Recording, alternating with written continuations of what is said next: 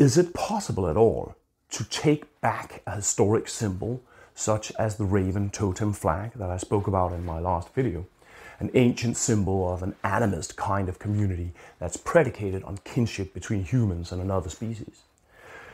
Well, I'm gonna try, and that is what this video is about. It introduces this new raven flag as an attempt to create a contemporary symbol of this kinship.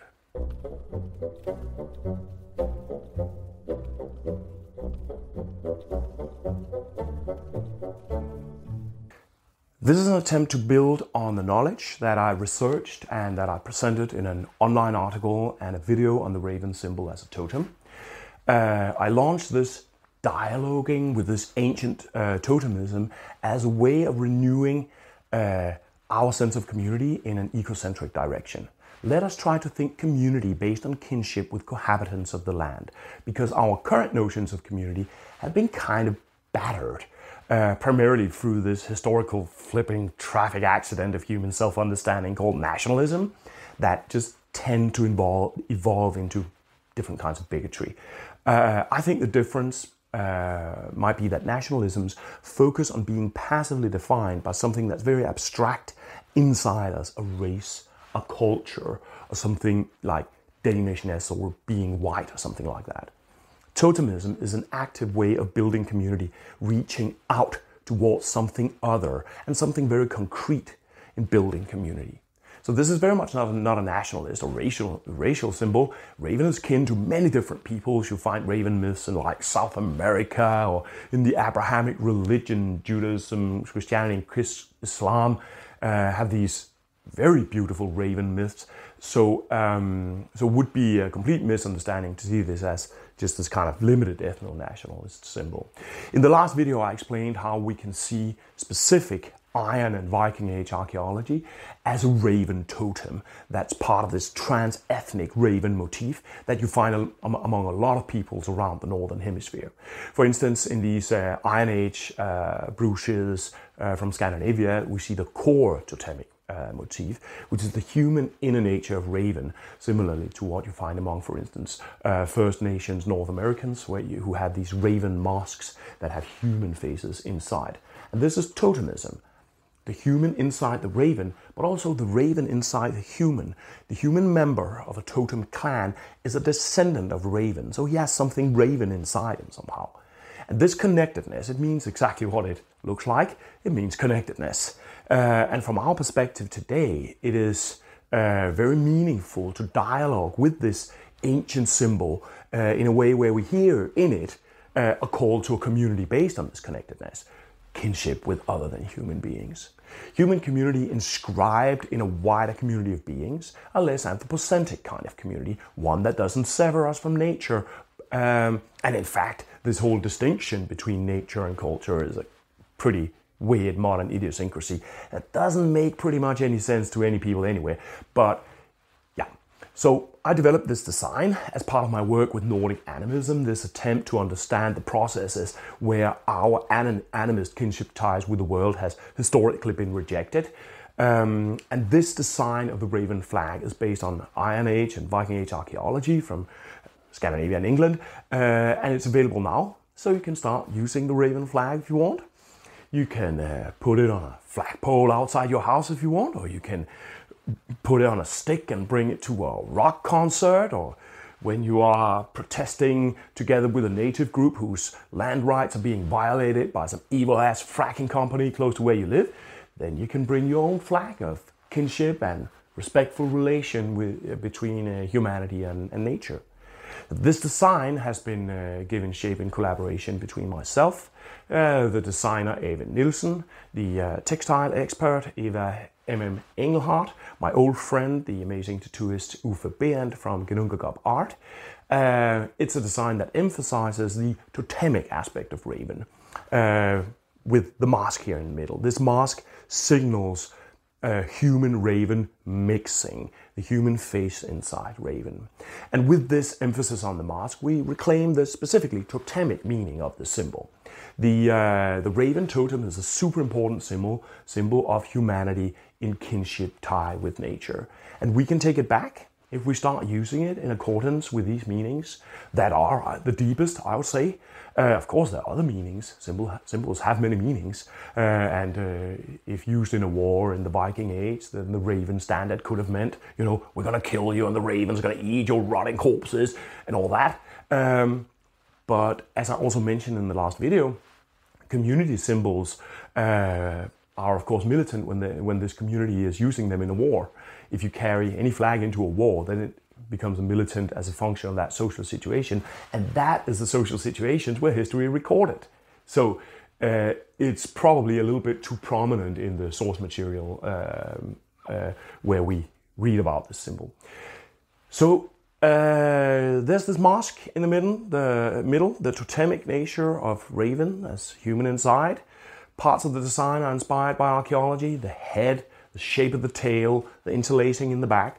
The mask is inspired by some of these fibulae or brooches where you find these interlacing masks inside the raven. But its shape is inspired by a specific find, which is that kind of mask. But on a runestone, it's the beautiful Aarhus mask. I'm not going into scholarly debates about exactly what this mask represents. To me, the important thing is the basic one, and that is that it's a humanoid mask. It makes the raven Hugin and Munin in a sense. Thought and memory, the human inner nature of the Nordic raven. The wings are inspired by the well-known York raven penny, which some scholars believe to represent the raven flag. This coin was minted by an Anglo-Viking king, Olafur Guthrisson, who claimed to descend from Ivar the Boneless, the son of the legendary Ragnar Lothbrok. And this detail is important because the legend associates the raven flag specifically with Ragnar Lothbrok. So whether Olaf was actually his descendant or not is a little bit less important.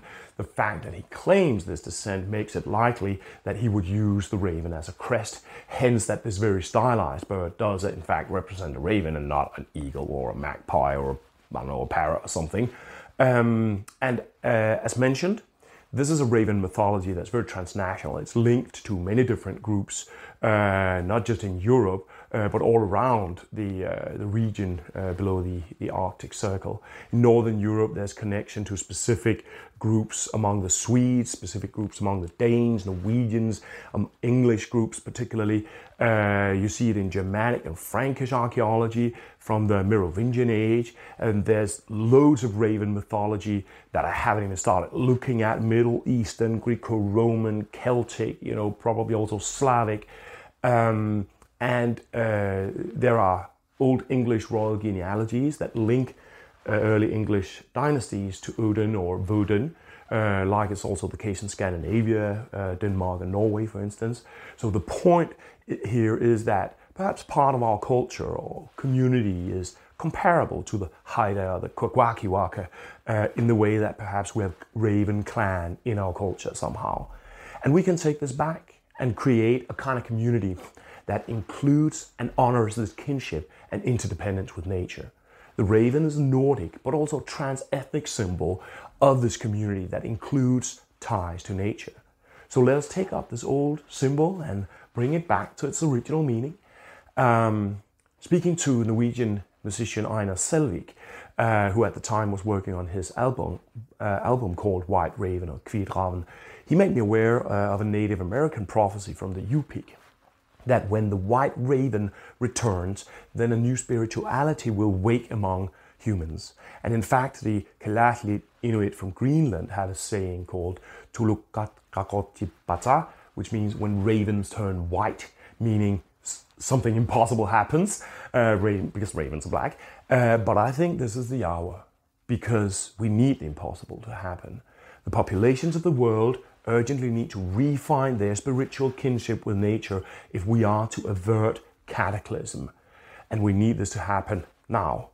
I think this is the hour where the white raven returns. I think this is the hour where we raise the raven flag again, the flag of our ancestors, the flag of Ragnar Lothbrok, of the Scyldings and of the Saxons, because the world is in distress, is dying, and the reason is that we have betrayed or broken those bonds of kinship that this flag symbolizes, and we urgently need to remake them. So this is the hour where we hear the call of Raven to refine that kinship with the world that will enable us to steer away from the Ragnarok that is ahead of us. This is the time for us to listen again to Raven's voice, the voice of our traditional knowledge that tells us to reclaim contact with ancestral wisdom and practice, the voice of the trickster that kindles the genius and the playfulness that we need to navigate the Ragnarok in front of us, the voice that tells us that we are part of this world, we're dependent on it, that urges us to remake the bond, the broken bond that caused the ongoing collapse of this world. This totemism is here in our heritage. It's ours. We can take it back. We urgently need to forge this kinship relation that this ancient, but newborn, newly forged totem flag represents. We're facing multiple collapses: biodiversity, climate change, water, carbon fuel, insects, bees, plastic in the seas, topsoil erosion, rising fascism, social media information bubbles and mirror cabinets creating polarization, capitalism transforming into cartel feudalism run by Wall Street gangsters, and I could go on. We must reclaim those rejected kinds of kinship and custodianship of the world that is inherent in our traditional knowledge.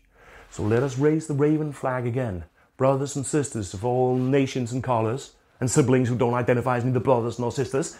Let us raise the Raven flag and recall and recreate the kinds of community that ties humanity into responsible kinship with the world.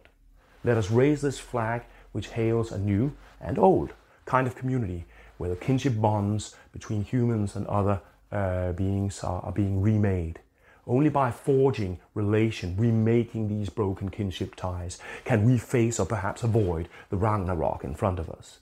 It is with this ancient totem that we undertake the world of healing our broken world.